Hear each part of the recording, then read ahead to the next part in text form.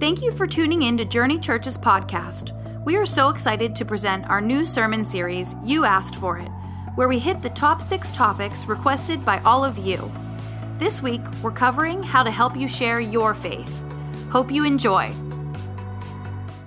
But this morning, we have an exciting new series that we are beginning. And the series is called You Asked For It. You Asked For It. And what happened is earlier in this year, back in Easter, back during the time of Easter, we collected some questions similar to a survey of questions from the church provided by you all, questions that you all would want the church to talk about, or questions that maybe you had that you wanted to know. What does the Bible say about this particular subject or question? And so then we collected all the questions and we gathered them, we organized them, and we categorized them, and we selected the top 6 questions that you asked, and we're going to be talking about them for the next 6 weeks. And this would be a great time. You don't want to miss any particular Sunday. But this particular Sunday, I'm going to be talking on the first question, which is, how do I share my faith? How do I share my faith? And Jesus would often, a lot of his sermons or messages would come from people's questions. And so this is why we thought it'd be a great idea to do this. But this particular question is a question that really makes us proud as your pastors, Pastor JJ and myself, that you would want to know, how do I share my faith?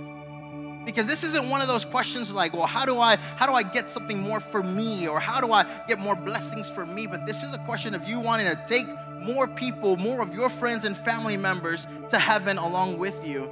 And this is a phenomenal question. And the Bible obviously has so much to say about this. But we believe very strongly that this question is being birthed out of you very much, possibly because you have understood that we have a great commission to share our faith with this world. If you have your Bibles in the book of Mark, chapter 16, book of Mark, chapter 16 is where we're going to begin reading, and I'm going to be sharing with you some verses this morning. This morning, on your way in, you should have received a worship guide and a pen. If you would like to take some notes, you're more than welcome to. We're going to be visiting different passages in the scripture. Book of Mark, chapter 16 is where we're going to start reading on verse 15, and it says the following. Jesus said to his followers, "Go everywhere in the world and tell the good news to everyone." This is the Great Commission. This is our assignment. This is our homework. I know young people, you don't want to hear that word right now, right? But this is what we must do. This is what God has commissioned us to do. It's called the Great Commission. We must go everywhere, not just around the world, not just over the sea, but even across the streets. Sometimes we can fall into the trap or the mindset of being so focused on wanting to save people on the other side of the world. But hey, what about that person on the other side of your block? What about the person, what about the family next to where you live? What about that apartment complex? What about the people that you work with? What about your neighbor? And God is saying here, hey, go everywhere into the world and tell them the good news. The gospel is good news. And just the same way, like whenever you visit a restaurant that you really enjoy, what do? You tell people about it, right? You don't even wait to leave the restaurant. You're already posting pictures online, right? You ever seen people like that? It's like, you're just posting, this is the greatest burger of my life, right? And you write captions like that, and you tell people about it. Man, I walked in one way. I was hungry, and I left satisfied. I left 9 months, pregnant. I couldn't walk the same way. I'm definitely coming back. This past Wednesday, my family and I, my wife, who's sitting here in the front row, Zelly, and my mother-in-law, who's visiting us from Miami for the weekend, we moved into our new house, our new place, this past Wednesday. And so we were still setting up. We were still kind of getting everything situated, and everything's in boxes. So we were just like, hey, well, let's just go out to eat. And so we went to a place, just kind of getting to know our area, right? And so we went to a place, and man, we had such good food and such great service. I even posted it online. I was like, man, this is good. This is some good food. Why? Because when something's good, when you love something, when something is, you had a great experience, you just can't help but share that. You can't help but tell somebody, hey, you need to try this product. You need to go see this movie. You need to go to have vacation in this particular place. The gospel is good news. We must become contagious in wanting to share that good news with everyone that we come across. 2 Corinthians chapter 5, verse 20. It says the following, 2 Corinthians chapter 5, verse 20. We are Christ ambassadors. God is making his appeal through us. I love this verse. If you have a highlighter or a pen or mascara or something, feel free to put a little star next to this verse because it's some good stuff. We are Christ ambassadors. An ambassador is a representative. It's someone who is sent on a mission. He or she is an extension of the one who's sending them. The Bible says that you and I, we are Christ ambassadors to this world. You're not at your job by accident. You're not at your school by accident. You're not in the family or the neighborhood or the community that you're at by accident, but you've been sent there on purpose. Scripture says you, my friend, you and I, we are Christ ambassadors. God is making his appeal through our lives. Some people might not ever come into Journey Church necessarily, but Journey Church can go to them. And it can go through them through so many ways, but it's going even through you. As you go to work, as you carry out your life, as you're at the gas station pumping gas, however, the people that you come across, you really believe that nothing happens by accident, but again, we're being sent by God as his ambassadors to spread the good news. Somebody one time said, we are Jesus with skin on. We are Jesus with skin on. There's a story of a little girl who was one time very shaken at night because there was a thunderstorm outside, and she kept coming to her mom's bedroom and knocking, and families with smaller children, you might know what I'm talking about. Mom, can I please can I get in bed with you? Can I sleep here? I mean, I'm small. I won't take too much space. Can I come in here with you? The mom's like, no, the storm's going to stop soon. It's going to be okay. Like, just go back to your room. You're going to be all right. And so she went back, but then she came back a few moments later, and the thunder had not stopped. And this happened a couple of times. And finally, the mom was like, well, she's like, Jesus is with you. Like that's going to be the answer, right? Jesus is with you. Go back, and you're going to be okay. And the little girl kind of just looked back at her and said, well, I know Jesus is with me, but I need Jesus with skin on right now. She was referring to her mom, like, I know Jesus is with me, but I need somebody I can see and lay with right now. And so she ended up getting into the bed. What am I saying is that you and I, we are Jesus with skin on to the people who might not ever walk into Journey Church. We're the people who we go to school with, people that we have conversations with. I mean, we have something that this world needs, and it's important that we would become those ambassadors. We would walk out that life purpose over our life. In the book of Colossians, chapter 4, verse 5 and 6, another great scripture, and it says the following: be wise in the way you act towards outsiders. Make the most of every opportunity. Make the most of every opportunity. Let your conversations always be full of grace, seasoned with salt, so that you may know how to answer everyone. You've got to be ready. It's going to happen. They might not come straight up and say, hey, tell me about Jesus, but maybe they might ask a question. They might begin to open up and tell you something that maybe they're going through. And there are opportunities in our lives, and we've just got to continue to pray that we would stay sensitive to the leading of God, that we would, when we be able to hear certain comments or questions or people that we meet, we'd be able to tell them about the love of Jesus. if we're going to care for people, if we're going to win as many people as we can for the cause of Christ, I believe it would be a great idea to care for people the way that Jesus cared for people. For the next few moments, I want to share with you 3 particular ways that we can share our faith with others. Again, if you're taking notes, number 1, the first thing that we can do is we can connect with people. There's a statement that you might have heard before, and it says, connect before you correct. Because correction, when we're correcting someone else, that usually comes easier. Like, we're quick to see what's wrong. We're quick to see, you know what? Oh, they need to stop doing that. They need to start doing that. Hey, you better behave. I'm watching you, right? I mean, the correction comes a little bit more naturally. But to be effective, to be able to share our faith effectively, we must be able to connect with others. And Jesus is the great connector. And I love this because as you read about his life in the Gospels, you see that he never compromised the truth, but yet sinners were always around him. Sinners were always wanting to spend time with him. And it wasn't because he would say, hey, you know what, live your life the way you want to. Or, hey, it doesn't matter what you do. I mean, just go and have fun. Now, he would tell them what was right and what was wrong.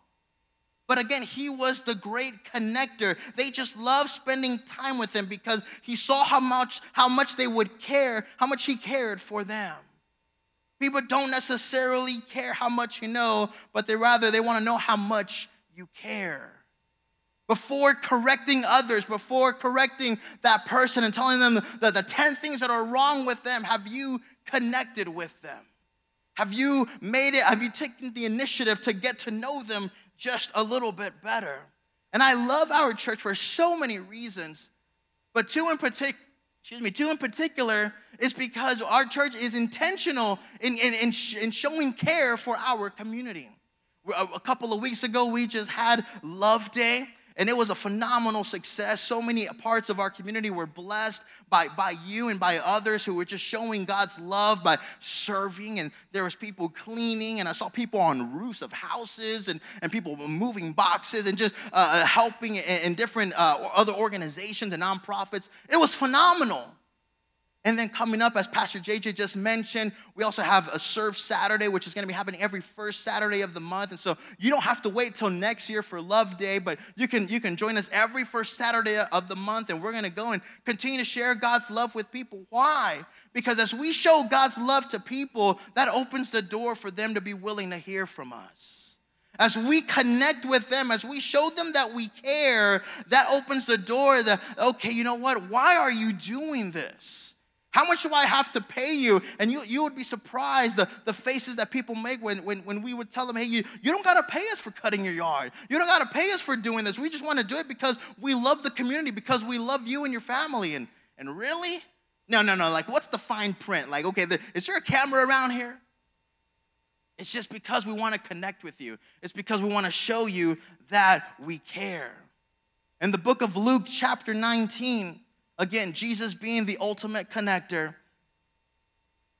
Luke chapter 19, verses 1 through 10, there is a story of a man by the name of Zacchaeus. Scripture says, and we're not going to read it all, but I do want to just summarize it. The scripture says, 1 through 10, that there was Jesus with a multitude of people walking into a particular town. And there was so much people that people were trying to get closer to Jesus. One man in particular, his name was Zacchaeus, who wanted to get to know Jesus, wanted to get to where Jesus was at, and yet he couldn't because of his height. The Bible says he was a short man. He figured, you know what? Let me see what I can do. Now, this man was a tax collector. In those times, particularly, his profession wasn't. It was a profession to be frowned upon. It wasn't something that people you didn't enjoy going to the tax collector. They were often known as stealing from the people and overcharging and things like that, and just robbing from the other people. This man saying, well, you know what? I need to get to Jesus, but I can't. Let me see what I can do. He saw a tree and figured, you know what? Let me climb a tree to see if I can get to Jesus. The Bible says that he climbed up this tree and that Jesus saw Zacchaeus in the tree.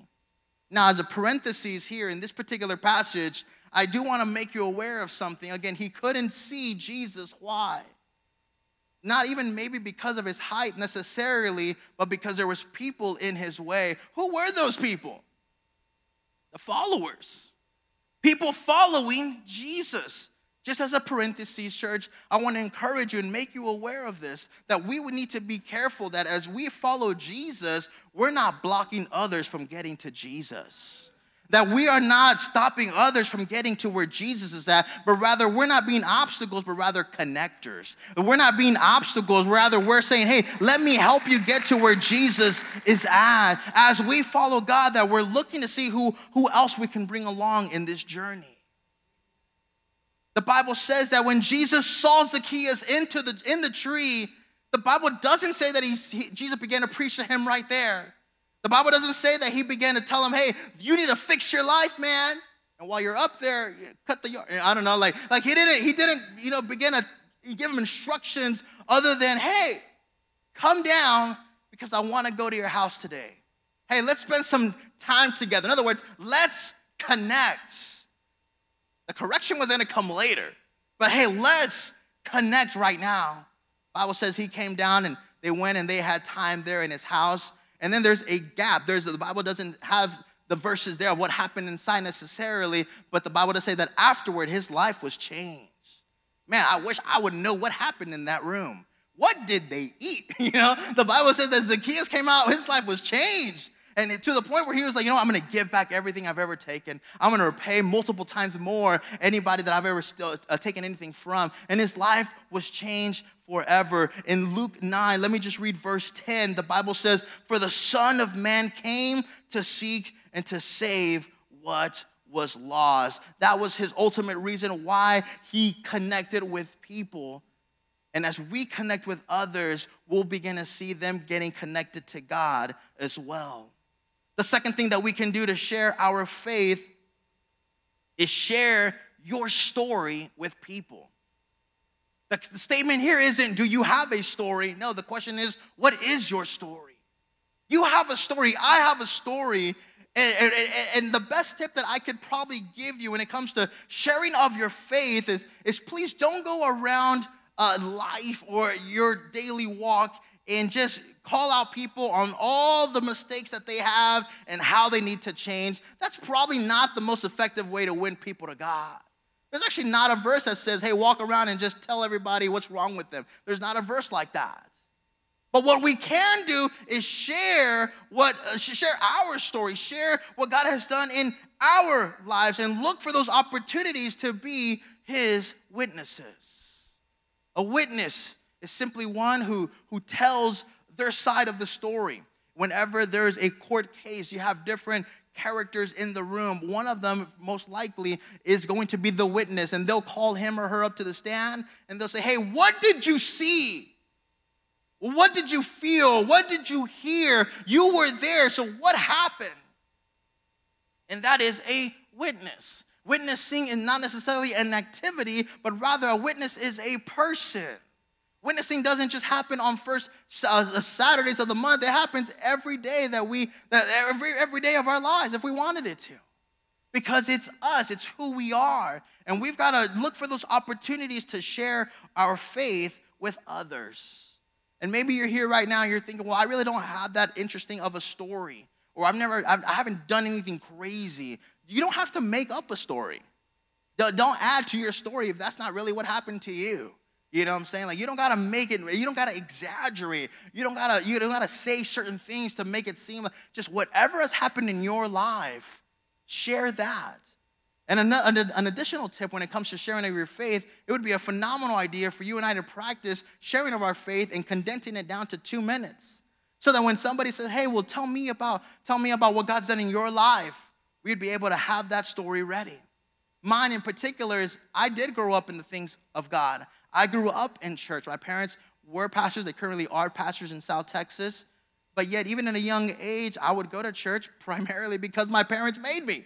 It wasn't a question. It was what we had to do. I mean, we were there every Sunday, every Wednesday, and anytime there was any other activities there at the church. But growing up in that lifestyle, growing up in that routine, I began to notice a pattern that I was doing it because my parents were telling me to. I was getting caught up in the work of church. I was getting caught up in the activity of church, but the personal connection wasn't there. And it wasn't until one particular day, I remember clearly, it was a back-to-school rally. I was right about to go back to school, and me and my best friend, we kind of looked at each other and said, dude, we need to do this. Like, I don't know if we've ever done this before.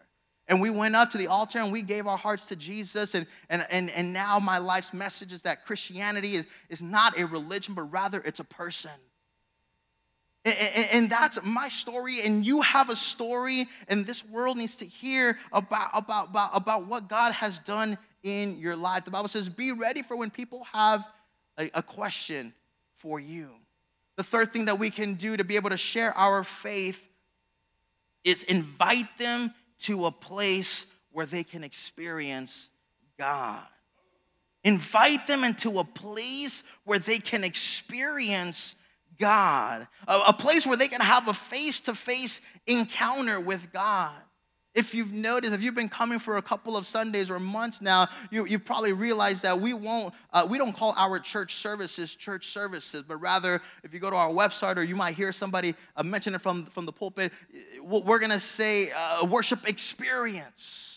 Because this is an encounter. This is a place where you get to have that face-to-face encounter with God. You don't need more church necessarily in your life. What you need is more of God in your life. You need a greater encounter, a greater experience of God in your life.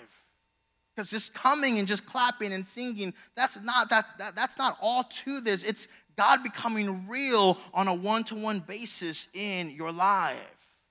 There was an individual by the name of Paul in the New Testament. He was one who would kill Christians. He was one who would persecute the church, the early church. But after one encounter that he had with Jesus, his life was changed forever. Can I encourage somebody here today who maybe has a friend or a loved one who doesn't have a relationship with God? All it takes is one encounter that their life will change forever. All it takes is one touch of God, one word of God that their life will change forever.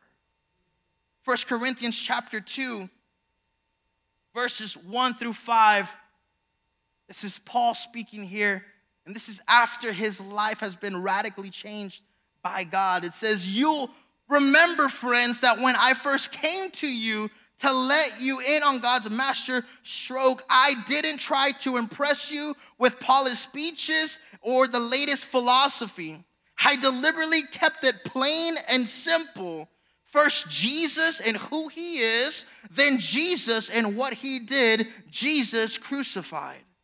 I was unsure of how to go about this and felt totally inadequate. I was scared to death, if you want to know the truth. And so nothing I said could have impressed you or anyone else, but the message came through anyway. This is so good right here. God's Spirit and God's power did it.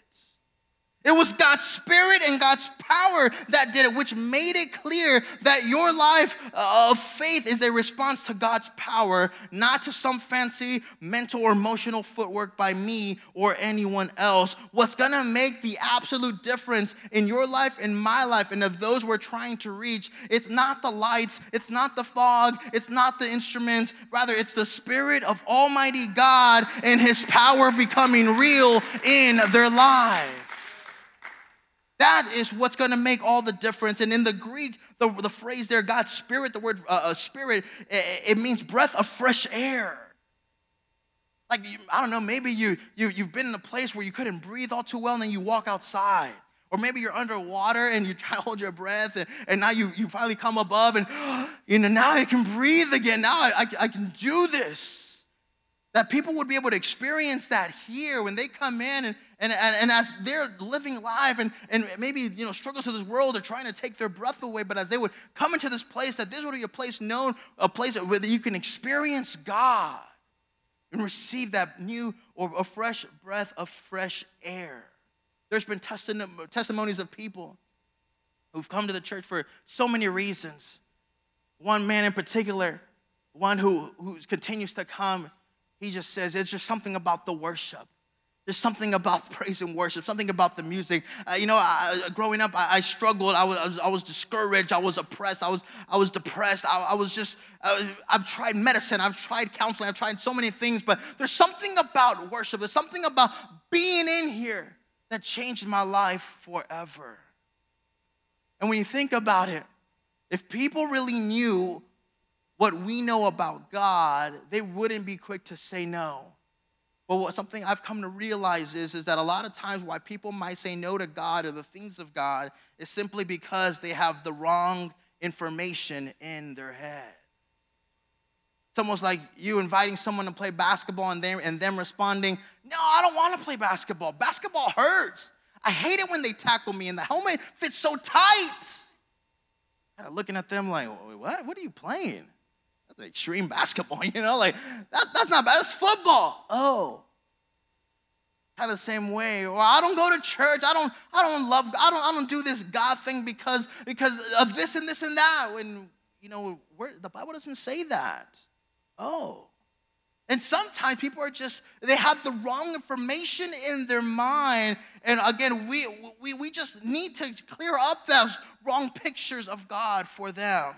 Even Jesus had to do this with his disciples. In the book of Mark, chapter 8, verse 27 through 29, the Bible says the following. Jesus and his disciples went on to a village around Philippi. On the way, he asked them, "Who do people say I am?" They replied, "Some say John the Baptist, others say Elijah, and still others one of the prophets." Their answers were all over the place. "But what about you? What about you? Who do you say I am?" And Peter answered, "You are the Christ." You are the Christ. I know who you are. You are the Christ. And Christ means the anointed one. He had the right picture of God. He had the right information about God. And sometimes people simply are saying no because they have the wrong picture of God. And instead of seeing God as the anointed one or the one who's the answer for their life or the Savior of this world, they see God as a locked gate. As a locked gate or a door that they arrive to, but it's almost like God can't be reached. I can only get so far, but that's it. I can't touch him. I can't get close to him. And that's absolutely not true. Have you ever arrived somewhere to only find out when you got there that you didn't have the key to get in? Oh man, isn't that the worst? It actually happened to us just a few days ago, just in this whole process of moving, and I showed up to our apartment there in Miami, and I'm like ready. I had just been driving from Orlando, and I had all the bags, because you don't want to take too many trips up and down, and back in Miami, we were living on the 8th floor, and so you just want to just take everything all at once and get inside and relax, and then, side note, I had to use the restroom as well, and so I was a man on the mission. And I walk up there, and my wife's not home. I take out the keys, and the house key is not on my keychain. Because we were going to turn them in, right? And so I didn't need it anymore, but I still needed it that day. And it's the worst feeling ever. Now I got to decide, what do I do? Do I stay here? Do I go back down? Do I go to a gas station? What's going to happen? How far are you, babe? And all this stuff. Some people see God as, I can see God at a distance, but he's far.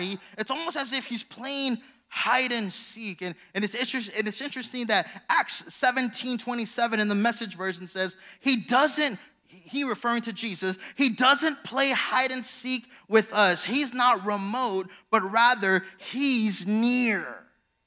God is not far off in the heavens and super far away that our prayers will never reach him, or that he doesn't care about the details of our life. He's very much interested in the details of your life. He's very close. Scripture also confirms itself that he's close to the brokenhearted. He's not far from us, but rather he's near and he's accessible to everyone. Some other people might see God as simply a pile of luggage, saying that, I have so much baggage in my life. I have so many issues in my life. Maybe I need to get things right first, and then I can come to God, because there's no way he would want me. I'm just too bad of a person. Can I tell you that God is not disturbed by your baggage? God is not mad at you. Rather, he's mad in love with you. He absolutely loves you. So much to the point that he gave his only son for you and for me over 2,000 years ago. And he not only was beaten and crucified and put into a tomb, but 3 days later came back to life, and today is alive and offers a relationship with each and every one of us. Romans chapter 5 verse 8 says, "But God showed his great love for us by sending Christ to die for us while we were still sinners." I'm so thankful that God, while he was carrying that cross, he didn't say, well, let me first make sure that they're going to accept me, or they're going to change from their certain ways, or let me wait for them to start living right. But that didn't happen. As the Bible says that as we were yet still sinners, he died for us and he took our place. He's not a bag of luggage. He's not just a pile of luggage that we've got to get rid of first before we come to him. He'll accept us just the way we are. There are some other people who might see him as an endless ladder. In other words, meaning, man, there's just so much work. God requires so much from my life that there's so much I got to do to keep going higher. In the book of John, chapter 6, verse 28 and 29, the Bible says, "Then they asked him, 'What must we do to do the works God requires?' Jesus answered." And this is what he responded. "The work of God is to do this, to believe in the one he has sent." If you want to talk about work, this is all that God requires, that you would simply believe. Now, there might be some people in here who say, but what about, isn't there like another verse that says, faith without works is dead? Yes, there is. But that is after you get saved, not how you get saved. All he requires for you to just accept him as your personal Lord and Savior is for you to simply believe. Because there are things that God wants to do in our life, but it's not so much that he will like us more. He already loves you. He's already full in love with you. He doesn't have love. He is love. I mean, you're it. But we don't do those things so that he will like us more, that we will be approved by him. We do it because now it's our privilege to serve one another, but it's not a requirement for us to initially come to God. Our job is to clear up the negative pictures or the wrong pictures that people might have about God in their lives. Let me tell you about the true picture. The true picture of God is that he is a free gift. In the book of Ephesians chapter 2, verses 8 and 9, the Bible says, "For it is by grace you have been saved through faith, and this is not from yourselves. It is the gift of God, not by works, so that no one can boast." Romans 6:23 says, "For the wages of sin is death, but the gift of God is eternal life in Christ Jesus our Lord." This is one of those just because gifts. Have you ever got one of those? A just because gift? Like, it's not your anniversary. Like, man, husband, you didn't do anything wrong. It's not no one's birthday. Like, it's just a just because gift. Those are the unexpected gifts. Those are the ones you weren't really waiting for. You just kind of show up at your desk and there's a dozen roses there. There's a box of chocolates or they did something for you. It's just a just because gift. The Bible says that he is a free gift for us. We don't have to do anything to earn it. We can't do anything to earn it. Again, we were lost. We fail in comparison to God's power and be able to ever to achieve what he did for us. All we've got to do is accept it, and all we've got to do is share our story with the world. Maybe there's some people here, and maybe you're one of these, maybe you're one of the people who asked this question, and maybe you've been wondering, like, I don't know if I can do this or not. I'm going to say this in closing. I'm reminded of a story of a young boy who one day received a flyer from school, and it was announcing that the circus was coming into town in a couple of weeks. Man, his face just lit up like nothing before, and took that little flyer back home to his dad and asked the dad, "Hey, Dad, can you please take me this? I know you're busy, I know you work, but can you take me to this circus, please? I've really never been to before." The dad said, absolutely, sure. He saved the date, and the weeks went by. And typically, in the morning, it might be difficult to wake up some of the smaller children. But on this particular day, this kid needed no help waking up or getting ready. I mean, his shirt was on backwards, but hey, he had it on. The dad got ready. They took off early to the circus, and they began to have so much fun. They were all over the place. They had a little map, and they were playing the games and eating cotton candy and getting on the rides. But at one particular time, he knew that at noon, he needed to be in the center of this place where the large circus tent was. Because at this particular time, there was going to be a huge show, and this is really what he wanted to experience. This is really what he wanted to see. And so he got there early. He was able to get some great seats right there in the front. And just minutes before the lights are about to shut off and everything's going to begin to play, the ringmaster, the man in charge, comes out and he says something along the lines of, ladies and gentlemen, boys and girls. And this little kid's like, oh man, it's about to happen. I apologize, but today's show is going to have to be canceled. And this little kid's heart just broke. You saw some people saying some comments around the arena. I mean, they didn't know what was happening. We apologize. We normally start with this procession, and there is a line of people who come out and the instruments and the animals. We do this huge show, but today we unfortunately can't do this. And so you'll get your money back as you leave, and you'll be able to come back at a later date. But then a light bulb just kind of went off in his head, and he said, but unless there's anybody here who can actually maybe play a trumpet, maybe? Because that's what we're missing. That's the piece that's missing for us to actually complete this line. And he said, does anybody here know how to play a trumpet? And he kind of looked around, and he didn't see a hand, but then he finally found a hand, and this hand happened to be a small hand. And this small hand happened to be sitting in the very front row, and this small hand sitting in the front row is this little boy. And when people saw his hand go up, man, they got excited. They got happy. The dad got a little surprised. He's like, really? You know how to, okay, whatever. The ringmaster said, excellent. Come on, son. Let's take you to the back. Let's get ready. You guys just hang on just a few more minutes. We'll get this show started here in a few. They took him to the back, put him a little uniform on. The hat could barely stay above his head. Gave him a trumpet, gave him some notes, told him, hey, look, when you come out, again, you're going to be leading everybody, so just be watchful, okay? But look, when you arrive to this particular object, make a left, and people are going to follow you, and then the clowns are going to stay there, but then you need to come back. And so they gave him these instructions. They asked him, you got it? Got it. Lights shut off. One spotlight comes out, and this little boy is in the front of this line. He was not expecting this to happen today, but now he's here. And when the cue hits, he begins to play that trumpet as loud as he can.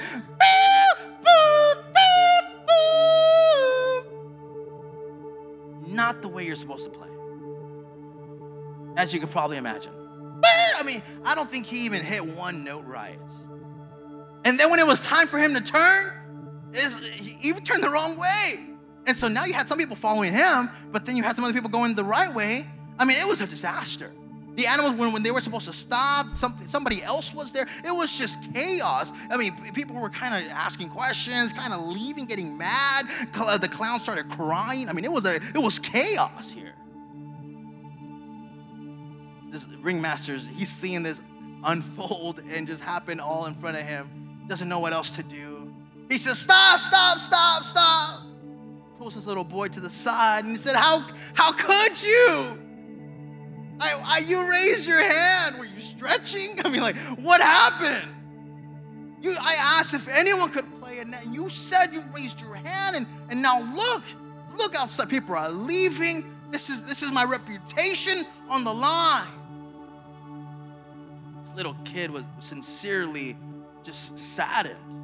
It wasn't his intention for this to happen. And the only thing that he could say back to this man when this man said, what do you have to say for yourself? This little boy looked up at this man with tears in his eyes and simply said, sir, I'm sorry. I'm sorry, but I didn't know that I didn't know how to play the trumpet until I tried. I didn't know that I couldn't play the trumpet until I tried. Maybe there's some people here who you've heard before, or you're hearing it today, that, hey, God wants to use your life to reach others for him. I'm here to ask you the question, how do you know God can't use you unless you try? How do you know how do you know people won't respond to you unless you open up your mouth? How do you know they're going to say no if you don't even ask them? How do you know that your story won't change somebody's life forever? How do you even know how do you know God won't heal them if you don't just even pray for them? And we kind of become these mind readers, and we begin to say, we know what, God wouldn't use that person. God wouldn't save that person, or God can't do this. And God's saying, hey, your work is to believe. Your work is, I'll take care of the rest. You go into all the world and tell them about the good news.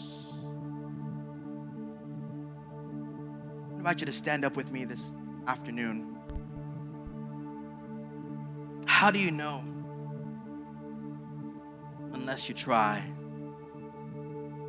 Again, we are super proud as your pastors that you would even ask this question. How can I share my faith? We can connect, we can share our story, invite people to a place where they can experience God.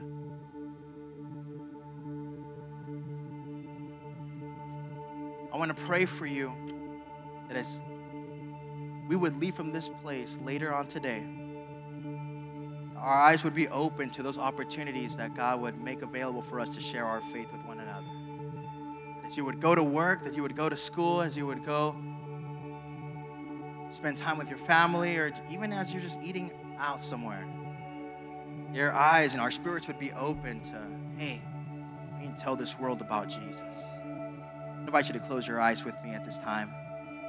Father, we love you and we thank you for this day.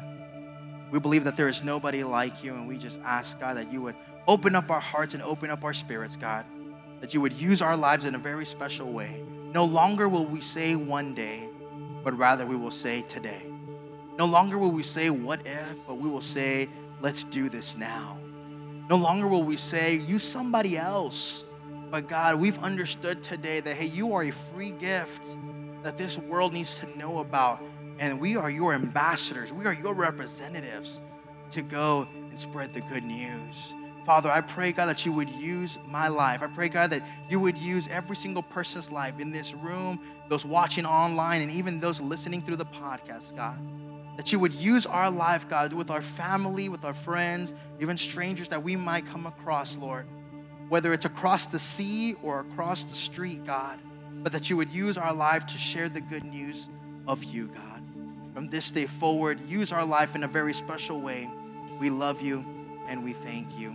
And as your eyes stay closed, maybe there's some people here today who, you walked in just wanting to have your own experience with God. We don't want to close out this service without giving you an opportunity to accept Christ as your personal Lord and Savior. Again, over 2,000 years ago, he died on the cross for you and for me, not because we were perfect, but because he loved us. And today he says, you don't got to get right to come to me. You just need to come to me. And today, if you understand, if you feel that, hey, you're far from God and you don't want to stay like that, you want to draw near to him, I'm going to invite you that on the count of 3, you would lift up your hand high as a sign saying, hey, I'm coming home today. Hey, I'm coming back to Jesus today. Even if you're watching online or you're listening on the podcast and this is you, I want you to make a physical movement. Just lift up your hand on the count of 3 saying, God, this is me. I'm returning my heart back to you. 1, the Bible says today is the day of salvation. 2, don't wait for your neighbor or someone else to do this with you. This is between you and God. 3, do it right now. Just lift up your hand as high as possible. And all together, I want us to repeat this prayer out loud. Say, dear Jesus, we thank you for this day. I invite you to my life. And I ask, God, that you would forgive me. I understand I am not perfect, but you are. From this day forward, I declare that I will never be the same. I receive you into my life.